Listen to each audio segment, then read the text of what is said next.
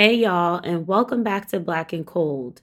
I am your host, Nichelle, and I am back with another week of true crime for the overshadowed. So, today I will be discussing a case from 2004, and it actually went cold for a really long time. It wasn't until 2019 when Netflix did a reboot of the show, Unsolved Mysteries, and one of the episodes featured this case. The premiere of this episode actually helped bring this case back to light, and since then, there have been a few new developments in it. This story comes out of the state of Kansas, where I will be telling you about a man who went to a house party one evening with his friends, but he never returned home. Today, I will be telling you about the mysterious death of Alonzo Brooks.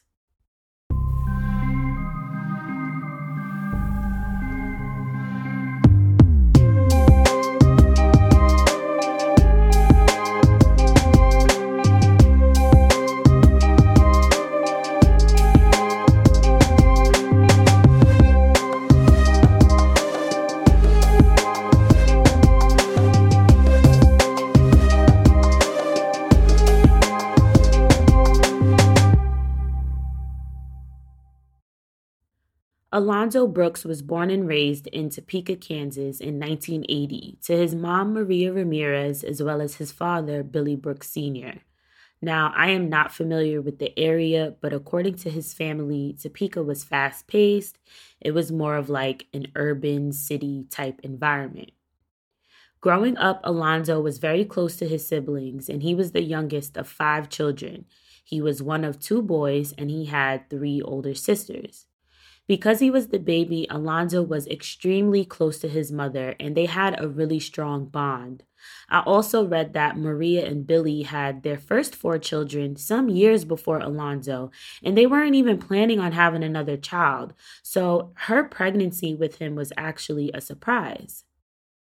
Alonzo, whose nickname was Zoe, was described to be an all around nice guy. He was always polite, well mannered, and his family also labeled him as being a neat freak. Alonzo was also known to be kind of an introvert, and according to his mom, he didn't really go out a lot and he was more of a homebody. Alonzo's friend Rodney English, who was also like a brother to him, grew up in Topeka as well. And in the Unsolved Mysteries episode, he reflects on him and Alonzo's childhood memories. He said they used to play outside all the time, they would build ramps, and they would play sports together like football and basketball. But sadly, that all came to an end when Maria packed up and moved her family to Gardner, Kansas, which was a little over an hour away. And Gardner was the complete opposite of Topeka. It was a suburban area, it wasn't as diverse, and it was more of a slower lifestyle. On Saturday, April 3rd, 2004, Alonzo told his mom that he was going to go to a party with a few of his friends. And Maria remembers asking her son typical mom questions like, whose party is it and who are you going with? And the only information that he really gave his mom was that this guy was leaving for the service and a party was being thrown for him. According to Alonzo's friend Justin, it was a spontaneous event and he can't really remember exactly how they all were invited. But Alonzo and his friends did the drive to where the party was, which was about an hour away. And it was in a very small town named Lacine, which is about 30 minutes from the Missouri border. Two of their other friends from Gardner, Daniel and Tyler, also joined them to this party. And as soon as the group arrived together, they recall Alonzo asking, quote, who wants a beer, end quote. All four friends were having a good time and enjoying their evening, especially Alonzo. In his interview that he did with Netflix, Tyler recalled his friend being in a great mood that night. According to the FBI's investigation, the party had around 100 people in attendance, and a lot of them were people that Alonzo and his friends did not know as they were from a whole different neighborhood. Lacine was a whole new atmosphere for the four friends, and the vibe of the party was very different than what they were used to in Gardner, which was your typical suburban neighborhood. As I mentioned, Lacine was a very, very tiny town where I could imagine everyone knew each other. And at this party, there were cowboys, and it was said to be very country, according to Alonzo's friends. And many of y'all know exactly what comes with these very small country neighborhoods, and that is racism. So, Alonzo was one of three Black people whom attended this party. And just so you guys have a clear picture, his friends that he attended the party with were all Caucasian. Now, even though him and his friends didn't care about things like race and just wanted to have a good time, that doesn't mean everyone was on that same page. Daniel recalls his friend getting into a verbal altercation with another man at the party, and he says he even got in the middle so there would be no fight. Alonzo was being watched and he was called different names, racial slurs to be exact, all because he was Black. And U.S. Attorney McAllister also said that there were numerous reports of fights that broke out that evening because of the racist comments that were being thrown around by people. Even though this was happening to him, his friends still say that he just wanted to have a good time and enjoy his night with his boys. And this is where things start to take a turn.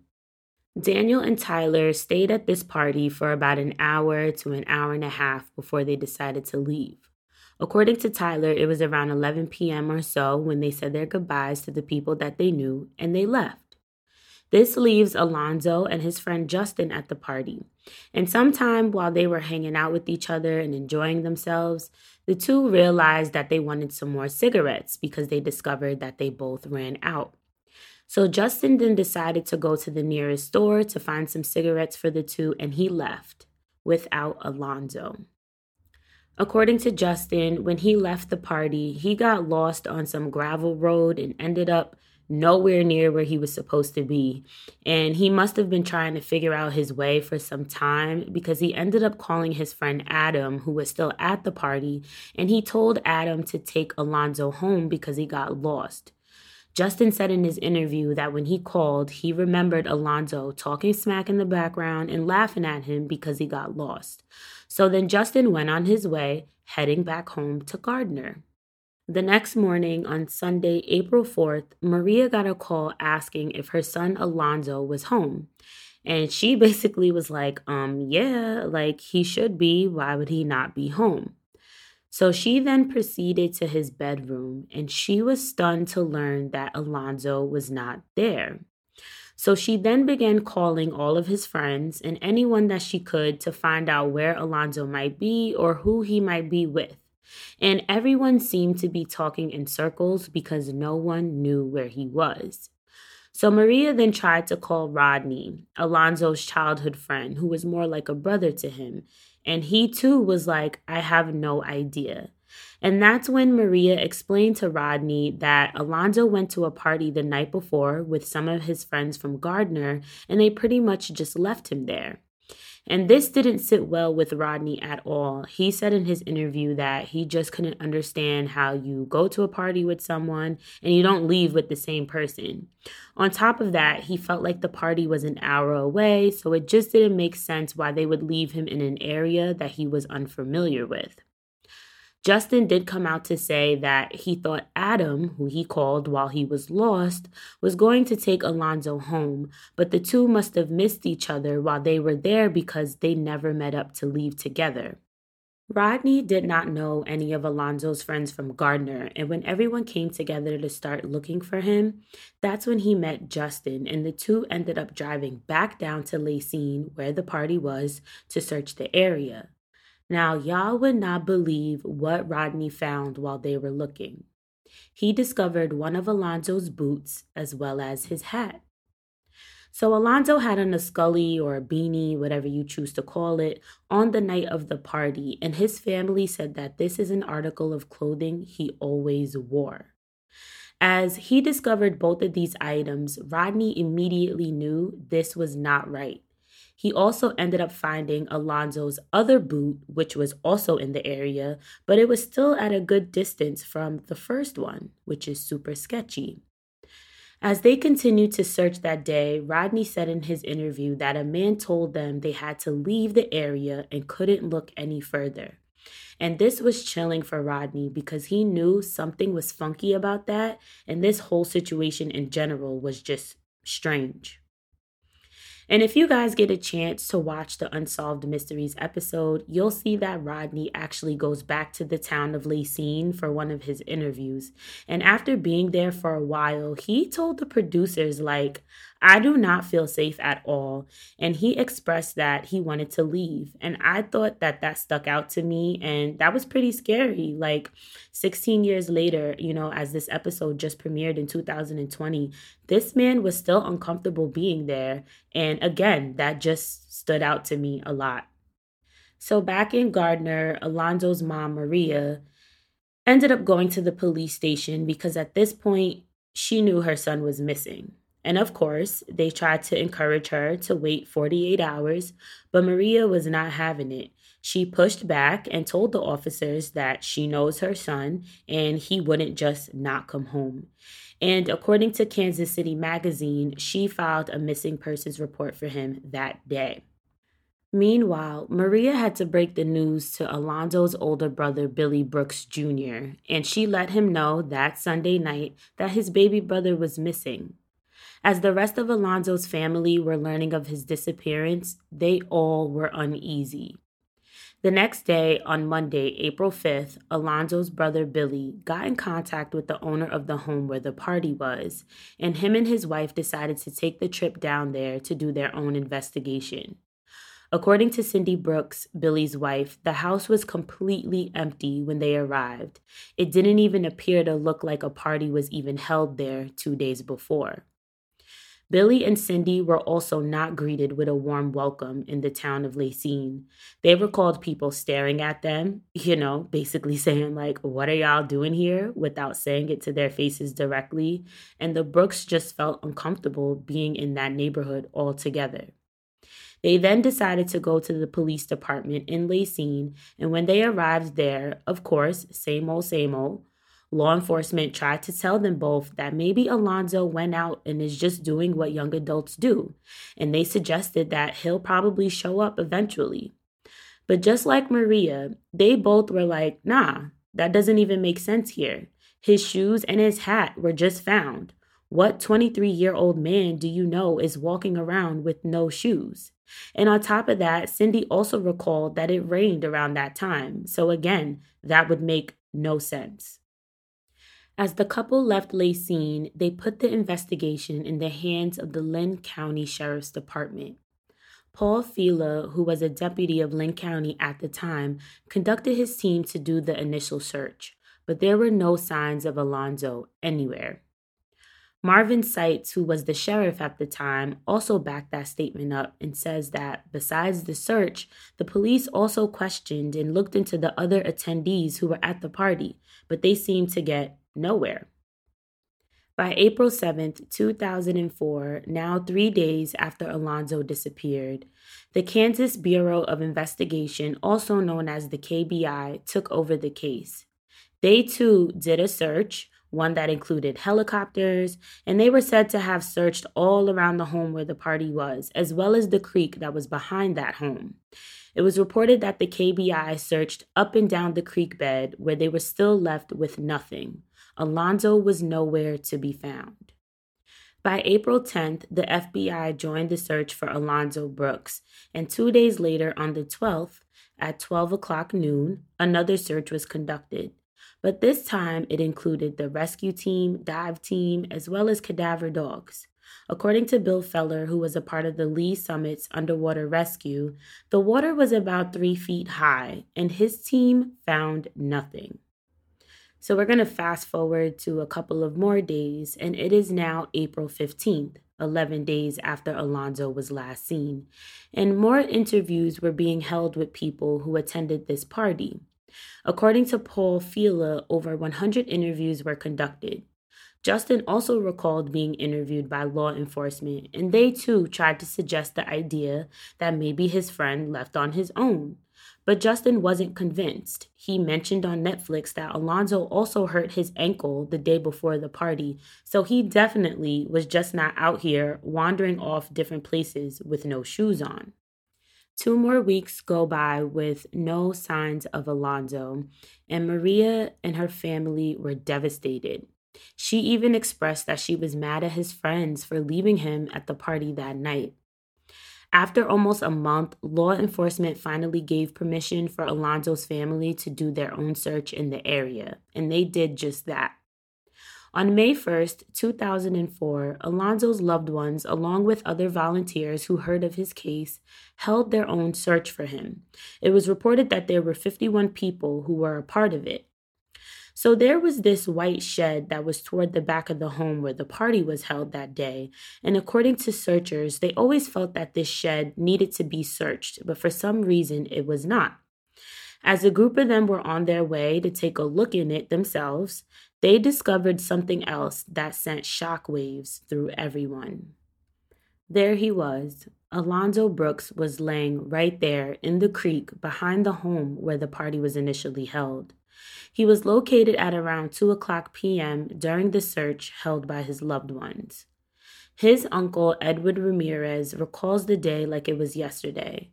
Alonzo was just laying there, lifeless. Billy Brooks also remembers that moment when his uncle told him on the walkie-talkie that they found him. He immediately ran to his baby brother's side, and Billy says Alonzo didn't even look like he was deceased. He said his color was still there were no obvious injuries, it pretty much just looked like he was sleeping. According to the Lawrence Journal, the case was ruled as a homicide on that day, but once forensic pathologist Dr. Eric Mitchell was presented with Alonzo's body, he got a very unclear story. The FBI confirmed that Alonzo's body had suffered significant decomposition, but the autopsy was one that left people with so many questions. According to Dr. Mitchell, the state of Alonzo's clothing didn't show any signs of penetrating injuries. He also did not see any evidence of a gunshot wound or any acute bone fractures. Dr. Mitchell says that it is very possible Alonzo could have drowned, but if he did, there are no signs on his body to support that. He also says that it is very possible that Alonzo could have been strangled, but again, there are no signs to support that. Dr. Mitchell also went on to say that Alonzo's soft tissues in his neck were gone as animals and insects destroyed it, so nothing has been identifiable for a cause of death. He said, quote, "Mr. Brooks died. I do not know the circumstances of his death. I do not know the cause of his death." End quote. The death of Alonzo Brooks was officially ruled as undetermined, but his family knows something sinister definitely happened to him. They still have so many questions as to how they found him 27 days after he disappeared, but law enforcement was said to have done a couple of searches and they found nothing. He wasn't hidden, he was in plain sight. So the Brooks family still have a hard time understanding how he was missed. And just to note, the search ran by Alonzo's family and loved ones was only about 30 minutes in by the time they recovered him, so they found him pretty fast. The dive and rescue team said that it was a possibility that Alonzo floated down the creek while it had higher water levels after the rainstorm. According to them, this may be one of the explanations as to why he was not initially seen. Maria also recovered questionable items from her son's body after he was discovered. She showed the Unsolved Mystery producers papers and belongings that were still in Alonzo's pocket when he was found, and none of them were damaged, and that stuck out to her. His family truly believes that he was placed in the creek after law enforcement's last search. They suspect that it is a possibility that someone involved heard through the grapevine that the cops were done looking. They also believe that Alonzo was a victim of a hate crime. So over the next few years, I guess I shouldn't say few years, 15 years to be exact, Alonzo's case went cold and this story seemed to disappear from the media. In March 2019, the KBI released a statement regarding the Brooks case, and it stated that no evidence suggested that Alonzo was a victim of a crime, and for this reason, the investigation into his death was closed. His brother, Billy Jr., expressed his feelings toward this decision to the Netflix producers, And he felt his brother's case should stay open until there were results. And I completely agree. He felt Alonzo deserved more than that. But when Netflix brought this case to U.S. Attorney Stephen McAllister's attention in 2019, that's when new doors started to open for the Brooks family. As I mentioned, Netflix rebooted the very popular series Unsolved Mysteries, and the episode titled No Ride Home featured Alonzo's story, and this premiered back in July of 2020. With so many people watching the release of this episode, it sparked a whole new conversation with the public, and a lot of people wanted Alonzo's case to be further looked into, and thankfully, that's exactly what happened. Because of the views and the attention it's gotten, the FBI and the Department of Justice came together and began to look into this case for further investigation. There was even a $100,000 reward offered for information leading to an arrest, prosecution, and conviction of the person or people that may be responsible for Alonzo's death. Alonzo's father, Billy Sr., has hopes that this reward money will allow someone to come forward with some type of answers. On Tuesday, July 21st, 2020, 16 years after he was discovered, the body of Alonzo Brooks was exhumed as a part of an ongoing investigation. According to U.S. Attorney McAllister, his case is being looked into to find out if he was murdered. He also went on to say, quote, "His death certainly was suspicious, and someone, likely multiple people, knows exactly what happened that night in April 2004. It is past time for the truth to come out. The code of silence must be broken. Alonzo's family deserves to know the truth, and it is time for justice to be served." End quote. According to CNN, the FBI also added that his death was being investigated as a potential racially motivated crime. And this is exactly what Alonzo's family was trying to tell law enforcement back in 2004. Alonzo was half Mexican, half Black, and as I mentioned, he was only one of 3 Black people whom attended the party 17 years ago. His family truly believes he was targeted for the color of his skin. After the airing of Unsolved Mysteries, tips began to come in regards to Alonzo's case. And just last week, on Monday, April 5th, 2021, federal authorities announced that Alonzo Brooks' death has been ruled as a homicide. According to CNN, his body was transported to Dover Air Force Base for examination by the Armed Forces Medical Examiner after it was exhumed. According to the news release from the FBI, the new autopsy focuses on injuries to Alonzo's body, which the examiner concluded are, quote, inconsistent with normal patterns of decomposition, end quote. Alonzo's case, at least to me, is kind of obvious. I personally think that he was killed that night. Just from the information that we know, I wouldn't doubt that this could be a hate crime at all. I think the biggest mistake made that evening was definitely his friends leaving him there by himself. I cannot stress this enough. Do not leave your friends' places. I don't care how much fun they are having or how much fun you are having. It is just not wise. Keep the buddy systems in place, y'all. And in these circumstances specifically, they drove to a deserted country area an hour away from Gardner. I personally wouldn't have felt comfortable with leaving any of my girls behind.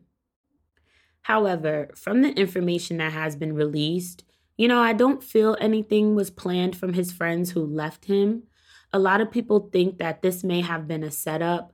I personally don't think that that was the case, but many people may find this debatable, and I respect that. But I'm just going to point out an obvious alarm to me that some podcasts may not mention. All of his friends were Caucasian that evening, and I don't think they realized that leaving a man of color alone in an environment like that was the wisest thing to do. And again, they were Alonzo's friends. They probably weren't thinking about anything like race. More than likely, they didn't think anything could happen to him either, as those are not concerns that they have to deal with on a regular basis. On top of that, they were just young and partying and having a good time. And I mentioned this in my very first episode in Tiara's case. At those young ages, most of us don't use our brains 100%. So, yes, as much as you can say shoulda, coulda, woulda, and as much as you want to drag them, you just never know what you would do until that situation is presented to you. So, it's like I'm judging them, but at the same time, I'm not judging them. But overall, to Alonzo's friends, definitely not the wisest to leave a Black man at a party that already had racial tension by himself in the middle of nowhere in Kansas in 2004. And if I had to end this episode with any type of advice to anyone listening to this podcast right now, do not leave your friends behind. We know so many stories that have gone extremely wrong because of situations like this. And Alonzo's friends seemed to understand that their decisions weren't the best, and Justin expressed much regret for leaving him behind. And he told Netflix that he would trade places with Alonzo today if he could. Alonzo's sister-in-law, Cindy, mentioned that there was a rumor going around shortly after the incident, and it was that Alonzo was talking to a young woman the night of the party who was Caucasian. And it was said that some dudes who were there were not really too fond of that, but there hasn't really been any further information or follow-ups in regards to that theory, but I can see that being a possibility. That would not shock me at all if that ended up being the truth that came out. As of today, there are not many additional details that have been released on Alonzo's case because it is currently an ongoing investigation. But let's just hope that this is a start to finding the person or people who are responsible for his death so his family can get some justice. If you have any information regarding the case of Alonzo Brooks, you can call the FBI at 816-512-8200 or 816-474-TIPS. You can also submit a tip online at tips.fbi.gov.